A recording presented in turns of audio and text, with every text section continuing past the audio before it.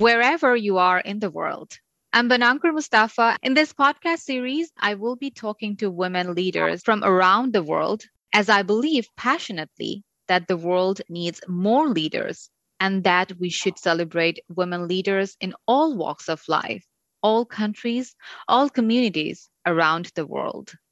So, that's a lot of women and a lot to learn and share with you as a result of what they are doing and how they are inspiring others. I'm originally from Bangladesh, where I was a television newscaster and an anchor. I've lived in Canada for a number of years, and that's where I did my master's in human resources management. Like so many women who may be listening now, we share a lot in common. I'm a wife and a mother. Yes, I'm the mother of a beautiful daughter.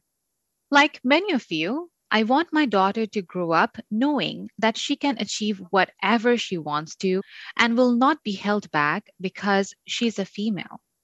I'm building a career, and as I said, I'm passionate about leadership, especially women in leadership. I believe all women are leaders. As we now embark on this podcast journey, where the focus is on women leaders, how they're doing what they do, and how they've become successful and more, I hope you'll stay with me along the way. There will be opportunities for you to connect with me on the blog, give feedback, and your views. And of course, liking the podcast and sharing it with your friends and colleagues will help us all get this leadership message to as many as possible around the world. I'm delighted to have as my first guest a woman who has been making a huge difference by developing other leaders, especially women. And like me, she's a Canadian. Kelly Ann McKnight has a long track record developing women leaders. She's a certified master of what is regarded as one of the world's most widely recognized leadership development programs, the Leadership Challenge. She's been facilitating leadership development programs and coaching leaders at all levels for many years. Kellyanne was so interested in how we all, especially women, deal with adversity and how to improve resilience that she became an expert on this important subject, and she authored the book, The Resilience Way. We all need to understand resilience, and I recommend her book to you. She also developed an online training course specifically focusing on resilience. So let's talk to Kellyanne. Hi, Kellyanne. How are you doing? I'm good. How are you doing this morning? I'm good, Kellyanne. First of all, thank you so very much for joining us today. It's such a great pleasure to have you on a journey that we believe that is going to be a long and valuable podcast series for women who want to become better leaders. Well, I'm just so pleased to have the opportunity to share my knowledge. Anything that I can do to help other women is just a wonderful opportunity from my perspective. So, Kellyanne, as we all know that this is an era for women, I believe. And I believe all women are leaders because we see that all over the world, women are taking different leadership roles. They're challenging themselves and they're putting so much more efforts to become better leaders, as well as in Canada, where we are based, right? Would you agree? Absolutely. No, I think that's very true. And I think that it is time for women to step up, step forward, and be their true, authentic selves in a leadership position. I think we're always doing it. I think sometimes we don't realize we're doing it and we don't value the contribution that we're making. And I think that's really where I see the opportunity for women to just understand a little differently, become a little bit more consciously competent, maybe just a little more aware of what the strengths that they bring and what they have to bring to the table so that they can continue to do that and do that more and maybe in different situations where people need them to really step up. Yeah, for sure. So, Kellyanne, we all know, as I mentioned in the very beginning, that you are a very successful facilitator, you are an author, and of course, a coach. But I want to go back a little bit. How did it all start? When was the time that you realized that you want to develop leaders, not only become a leader yourself? Oh, that's a good question. So I began in a career in sales and marketing, which I was thoroughly enjoying. But I always have had this need, very deep need to be of service and to be helping. And that really drove me into the area of learning and development and specifically into leadership development. And I love working with leaders who don't necessarily realize that they're leaders or don't understand the value that they can bring to the world as leaders. I love having the opportunity to really open people's hearts and minds to the idea that they have something special to bring to the world and that the world, is better off when they are able to do that. So that's really what I was, thinking when I got started. And so I have just continued through the last 20 years to look for opportunities where I can do that, where I can work with people who really want to become better leaders. And I've never looked back. It's just been a joy all the way along. That's so wonderful. And of course, I'm one of them. And I really look forward to learning from you a lot, Kelly Ann. So as I will learn from you. You're so kind, Kelly Ann. Thank you so much. From what you just said, I gather that sometimes because of not having the confidence in themselves and thinking about the imposed thoughts that we carry in ourselves, being women, sometimes in a society where it is male dominated. What sort of challenges do you see them facing and how do you think they can overcome them? So what I find is that we are I should step back for 1 second and just be a little bit careful around what I'm going to say, because I wouldn't want anyone to think that I am stereotyping. I guess we are really, but we want to be careful around what we're saying in terms of it being all women or describing all women or not ever describing men. So some of what I'm going to be talking about really, or to answer your question, it really gets into the area where we're talking about masculine and feminine rather than male and female. And in this day and age where we want to be respectful of gender equality and so on, we want to just be a little bit careful that we're making that clear, that when I think about leadership and what the world needs in terms of leadership, I think the world needs more feminine leadership. And that means that we need more collaboration. We need more empathy. We need people who really look for what other people need and are grateful and just bring that kind of flavor to leadership as opposed to what we're used to. And when you say, we're in a male dominated world, I totally agree. What we're in is a masculine dominated world. And that brings things like a results focus and competitiveness, and it brings assertiveness and a lot of different things. Not all are bad. And situationally, we sometimes need a more masculine style of leadership. But I think that what we've seen with lots of the challenges we face in the world today, we definitely need this other piece. We need our feminine leadership to be there and to be comfortable to do what for many of us is very natural. For many of us is just how we prefer. It's our authentic way of leading. Is to involve other people and to be that more feminine, sort of generous and nurturing kind of leader. So we need to celebrate that. We need to recognize that it's needed and bring it forward and be comfortable to do that. Wow, wonderfully said, Kelly Ann. What you just described prompts me to ask you another question. I believe that a lot of times they would say that, women are not better decision makers. And that's probably because we value feelings and we value values more than our ego. So how would you describe that for women leaders?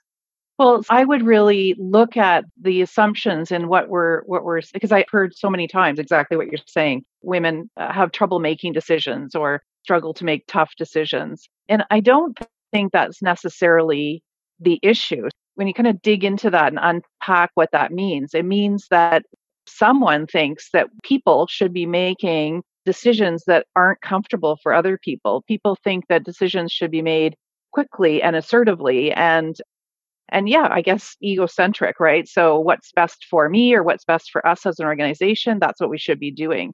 And the reality, I think if you dig into that, some people probably believe that's absolutely true.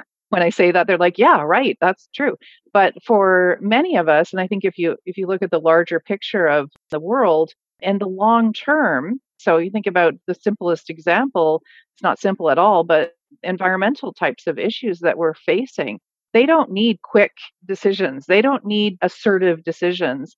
they need collaborative decisions. They need people brought on board. They need people to be educated and understand problems at a deeper level so that they're on board and they're willing to make the changes and really work together with other people to make things happen. So it's almost like that other type of leadership, that more masculine leadership. You see results and you see quick stuff happening, but you don't see difficult stuff getting solved, and you don't see people coming together to solve problems together in the same way that you will when you see a more feminine style of leadership. So my take on that would just be that we need not to worry about what other people are saying about this style of leadership that is more comfortable for many of us. And we just need to own it and understand that in the long run, it's what is needed and it's what is going to bring those solutions to complex problems. It's what's going to bring more unity and more peace, honestly, as we try and solve problems together rather than looking for quick hitting results. And hopefully that makes sense. Does that answer your question? Yeah. Let me ask you this then. When we write a resume, there are some qualities that we mentioned there, like we say results driven and prompt decision making, but we don't usually say empathy or anything around that. And from what you're saying, I gather that there are some other qualities that women have, like it's inherent, right? Most of the times those are overlooked. And we have set a rule that these are the qualities that you have to be a better leader. And these are the qualities that you may or may not have. Like they don't really have those in the scale, they're not that higher. So from your point of view, because you've been developing leaders for so long, how would you say that women can be better, wonderful, stronger, and more resilient leaders? Okay, that's a big one. So I'll start with, there's an interesting balancing act that has to happen, or maybe it's better described as a personal preference to figure out what you are comfortable with, and then you have to kind of layer that, or maybe look at that alongside what your personal goals, your values, your vision, your plan, what you want to achieve in your life, what that looks like. And then there's not one way of approaching, right? So you have to have that clarity piece. So you can't be a leader. You can't navigate the complex world of leadership, certainly of organizations, for instance, without having a really clear understanding of what matters to you, what direction you're trying to take, and what your plan is to get there.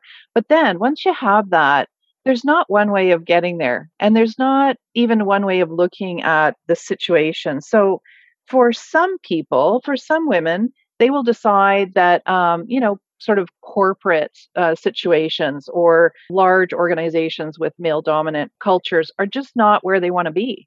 It might be that they're just so uncomfortable with that and it doesn't fit with what they're trying to achieve in their lives. And so they'll take a different direction. Maybe they'll be more self-employed. Maybe they'll build a business that is, has a very different culture. Maybe they'll work in the not-for-profit sector. You'll find something that's comfortable. For other people, what they want to do and the changes they want to make are in those organizations, right? Or they're in that culture. They want to change that culture that exists. And so for those women, they really have to dive in and figure out how to make change within what's already there. And that's so interesting and such a fabulous challenge, but everyone has to come to it with their own way. So I remember, for instance, early in my career, another woman sharing with me just this brilliant thought around how you communicate. And this isn't new. I didn't make this up. She didn't make it up either. The idea around you're in a male-dominated business organization and you're sort of find yourself sitting around boardroom tables with predominantly men, then you need to be able to be heard and you need to find ways of communicating that are going to be heard and are our most natural ways. And again, we're stereotyping, but for many of us, I want to have a collaborative conversation. I want everyone to be involved. Sometimes that way of communicating isn't heard. And many of us have had this experience where you say something in that kind of setting and it's just blank faces. It can be kind of funny, really. You look around the table and you start to wonder, am I actually here? But then 10 minutes later, someone else will say exactly the same thing. Oh, yeah, that's a great idea. So to communicate in ways that make sense to other people. And that in this case, the male dominated or the men around the table. So, you can dive into that and figure out how to do that.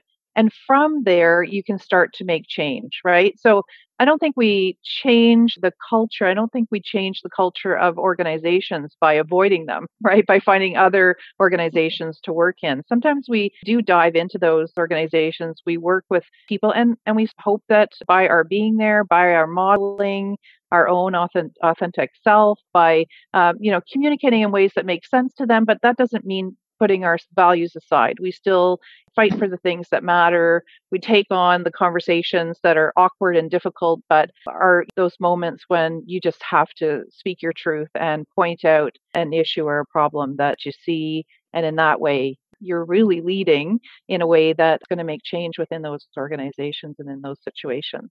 If I can remember correctly, the last time you spoke, you also mentioned that we need to move on. We need to make changes. We need to do what we need to do, but not by selling our hearts, right?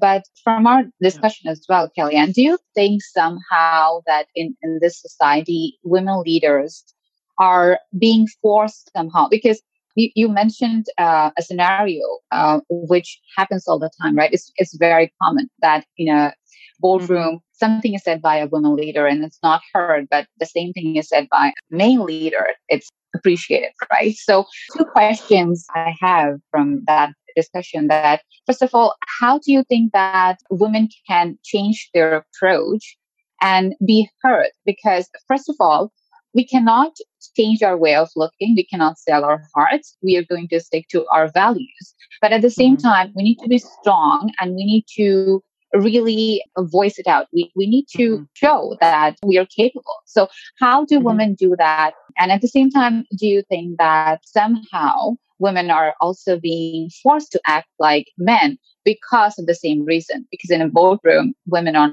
not being heard. So do you think that at some point women are forced to act like men because they need to be heard? Oh, I wish I could just say no. I'd love to argue that that's not true, but I think the reality is that in my experience, we definitely find ourselves in those situations where there is a male dominated situation, male dominated organization, whatever. And so as a leader, you need to be able to communicate and influence and inspire people, period. That's one of the key things that leaders do. And so you're really just talking about a certain group of people who need to be approached in a certain way. And in this case, we're talking about people who are more masculine, right? And so because of that, they're more assertive. They're more, focused on results. They like a strong approach, right? And again, we are so stereotyping here. There are all kinds of men sitting at that boardroom table who this doesn't make any sense to them. It doesn't describe them at all. But the dominant culture looks like that. And so we do need to be able to modify our styles so that we're heard. Because otherwise, if you're not being heard, then you can't lead. If you're not inspiring people and motivating people, then you're not leading. And so you can be frustrated with this and sort of refuse to modify your style because you shouldn't have to, and all of that. And unfortunately, though, you're not able to make change because you're not actually influencing or motivating anyone. So the opportunity is just like in any situation, you have to come to that situation in a way that allows you to have that influence. And in this case, in the situation we're talking about, which unfortunately is very common, it's about communicating in a way that, kind of meets the needs of the other people at the table. So for me, it's just about, I try and talk less. Like I try to speak more, not quickly, but to the point. I don't pussyfoot around. That's a funny expression, but you don't soften things. Oh, I wonder if.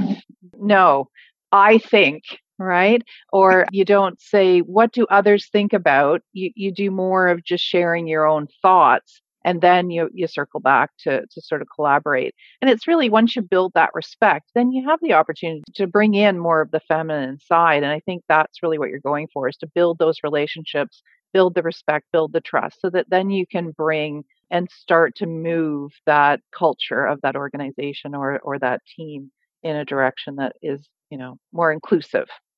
and also feminine way.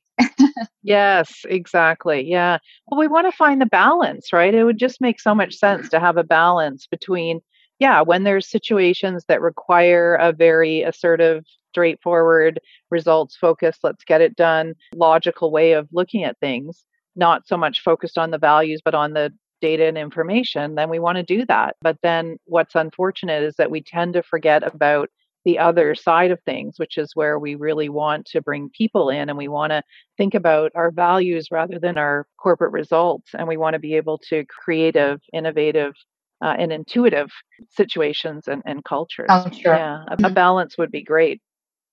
And I think what you're describing goes so much with the current situation because we were hit by this pandemic and we realized how uncertain things can be. And I think this new normal culture has taught us that there has to be different ways of leading an organization because as we all know that more and more people have gone through depression and anxiety and lots of hurdles, right? So you cannot always be results driven or assertive when you look at your people, right? You need to Exactly. be people oriented and you actually have to help them feel motivated again, feel engaged Absolutely. again, because it's a completely different world, I believe. Yep, absolutely. No, I think you're absolutely right. And I've certainly noticed in coaching over the last 18 months, coaching those who have a more masculine leadership style, one of the biggest struggles for them is they know or they've been told that they need to be nurturing, right? That they need to be supporting their people. And they're really struggling with that. They're finding that to be exhausting and really Mm. outside of their comfort zone. It's not their norm. They've been promoted for getting results. Their people are struggling, as you've said, with depression and anxiety and just basically not doing well, not feeling great, period. So it's really a challenge, when people are really not feeling resilient and they don't have those skills developed around being able to nurture and feel empathy for their people.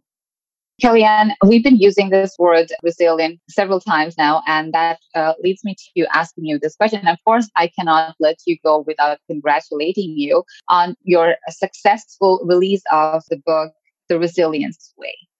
So, congratulations. Thank you. Thanks so much. The Resilience Way is available on Amazon, and of course, it has a Kindle version as well, which is great. Kellyanne, we know, and we just talked about it, right? Because of the pandemic, there were many times when we felt that we have to be more resilient in the past 18 months or more, right? So, from your perspective, what are the main reasons that prompted you to write this book? Mm.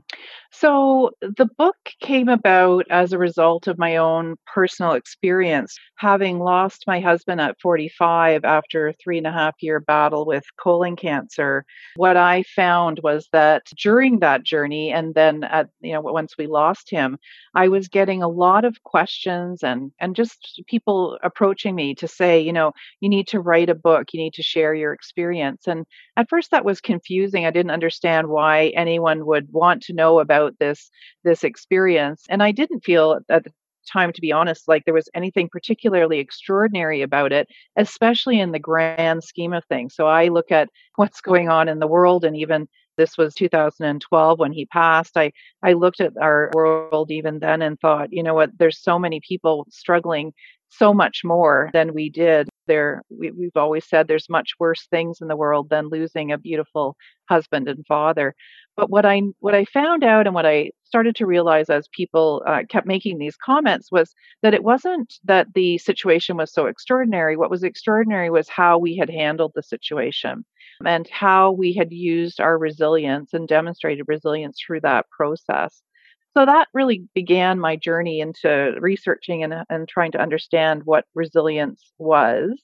And then eventually became the Resilience Way, which is a model of resilience that is really holistic. And again, just like everything I do, I put it out there to help with the intention of helping people to develop these specific things that we need to have in our lives in order to be able to deal with the struggles that we find in front of us and also to be able to get through those struggles and achieve what we want in our lives.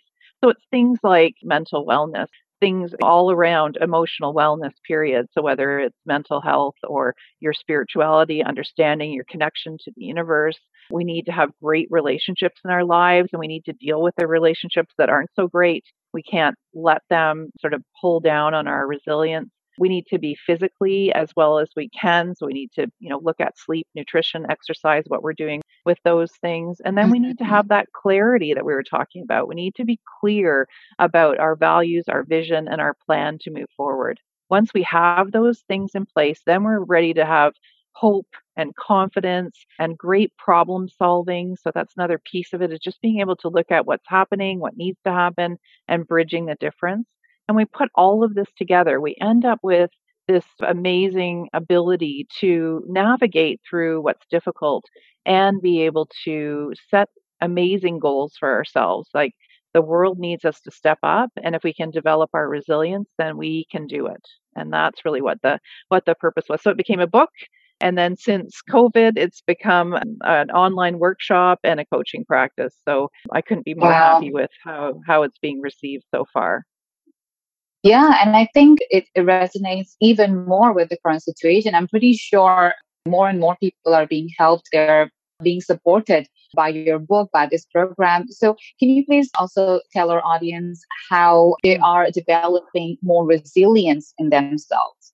And Mm-hmm. why is resilience so very important?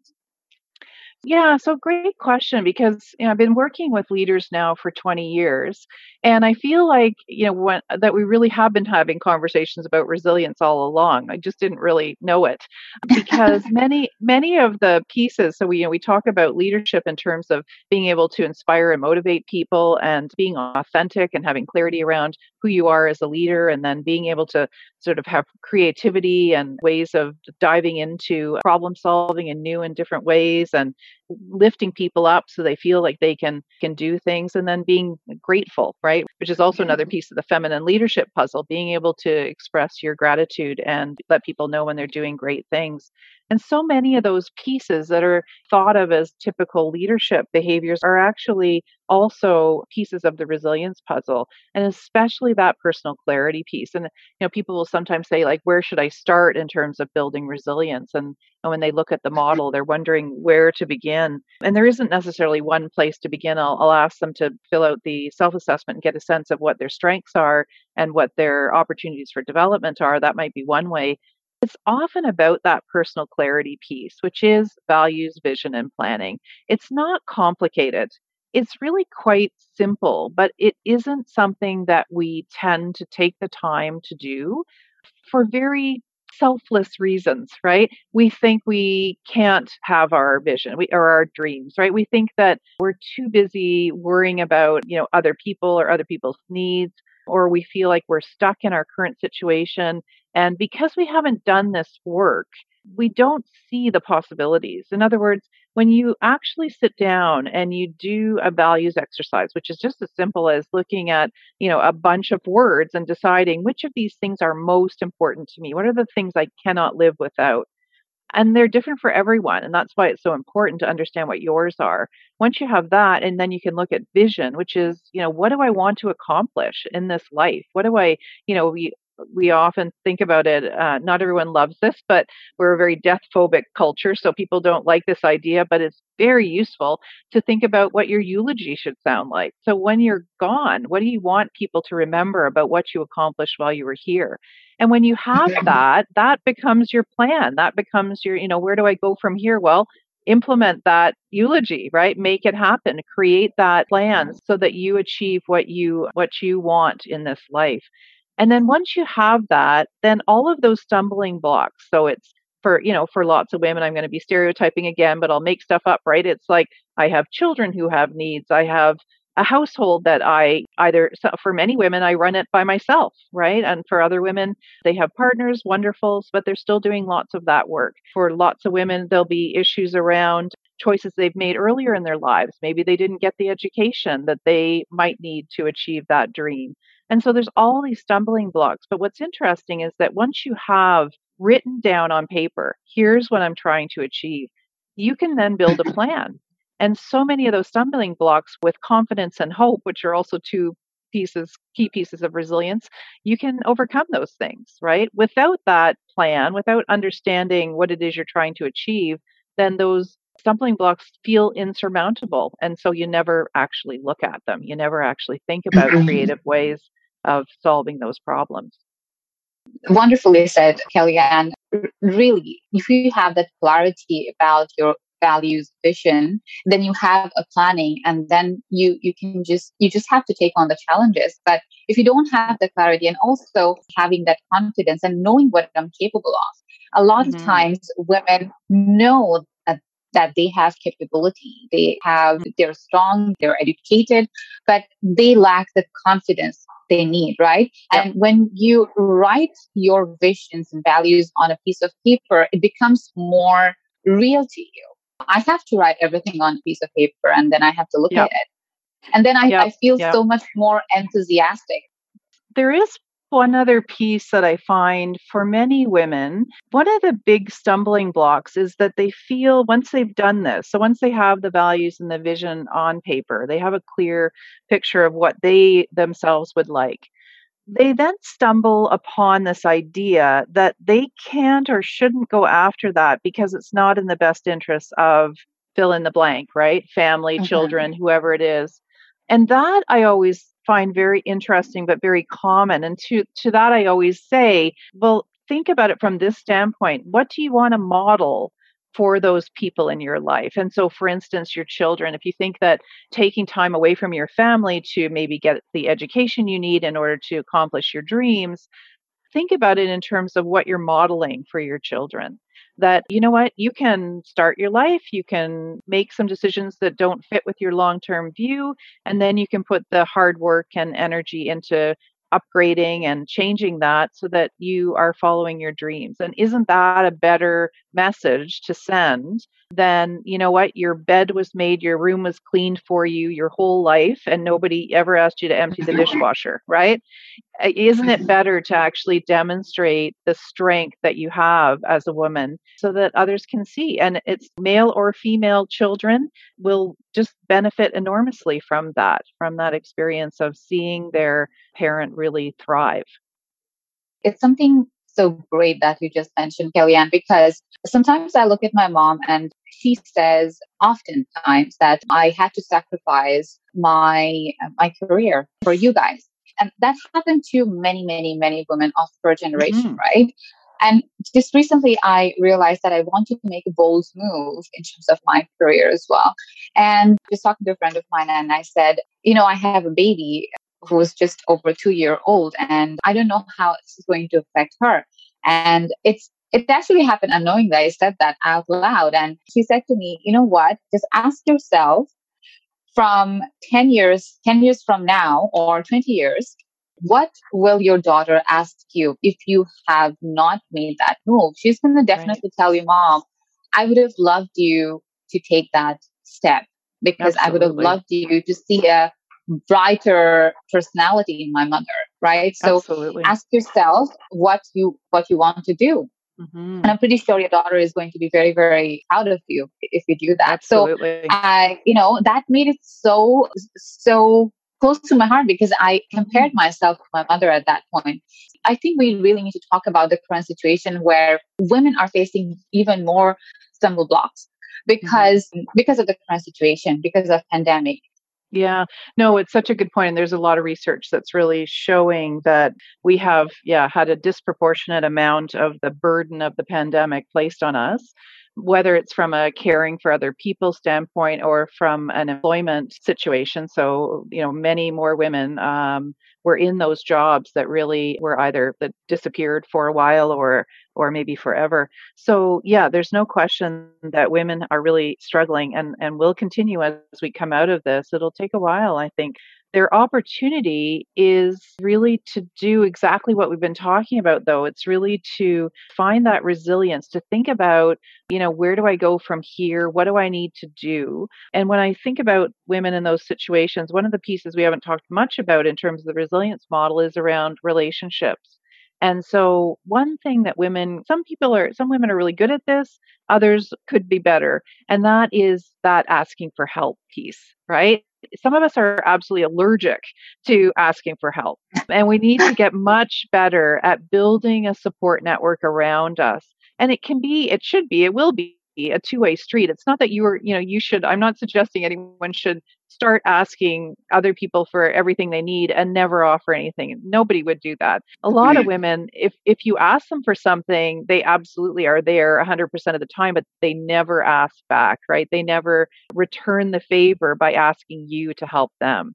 And so as we're coming out of this and the struggles we've been through are real, there's some issues we need to sort out as we're coming out of this pandemic. I think that women really can ask one another and ask others, period, not just other women, but ask for that support that you need. Ask for childcare help. Ask for elder care help. Ask for career support. Find people who are doing the job that you'd like to do. Maybe for some, although the financial burden can be enormous, but maybe for some people, the opportunity is to change your career path. Find people who can help you do that. And if you think about it in reverse, when people ask you for help, we all step up. There's not very many people who really don't want to help, but we're not always very good at asking for that help, and we need to get better at that. For sure. What would be your 3 best recommendations for whoever is striving to stay resilient? Because it is challenging, right? Absolutely. I think the key here is you need to tune in to who you are as a human being. And that brings your authenticity to the surface, right? So first of all, as a leader, we need to be authentic, because if we don't have that, then nobody cares. Nobody wants to follow anyone who doesn't read as, yes, I get who you are and everything you do, all your behavior aligns with what I see and it all makes sense. If it doesn't make sense, then we just build a bit of a barrier. We kind of protect ourselves a little bit because we know this person isn't authentic. So authenticity is first and foremost. And then from that, your leadership style will just flow, right? So your values will come out of that and people will understand who you are and what you mean as a leader from there. And so if I was to say 3, the other 2 might change depending on who it is. For me personally, service is key. I mean, I want to be in service as I lead. I want to be helping people as I lead. And that's really the type of leader that I want to be. And so, and the other piece of it would be, I want to be the leader who encourages other people. And so for many of us, that is something that we want to do. We understand the value of encouraging people. And, the value as a leader of pointing out when people are doing good stuff, when they're doing things well, but we tend to forget to do it. And so for lots of reasons, often it's kind of what we've learned. We haven't learned that we have to, or we should really take the opportunity to congratulate people and to thank them for their great work and to point out the good things they're doing. But that's another key piece from a leadership perspective. So I think if you ask for 3, that would be it for me. It'd be, be that credible, authentic leader, do it in service to other people, and really don't forget to encourage people and really lift them up, show them what their strengths are so that they feel energized to carry on and really take on the challenges that they face. Awesome. I learned so much from this conversation, Kelly, and thank you so much. So authenticity, stick to your values, being aware of ourselves, taking care of our emotional well-being, and just be confident. I think those are some of the key pieces that I have learned from today's conversation, and so much more. Awesome. Kelly Ann, once again, your book, The Resilience Way, is available on Amazon, and also it has a Kindle version.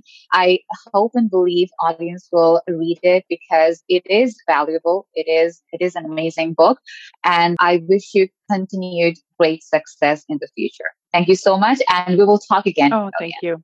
Thank you. This has been a great pleasure. Thanks for including me.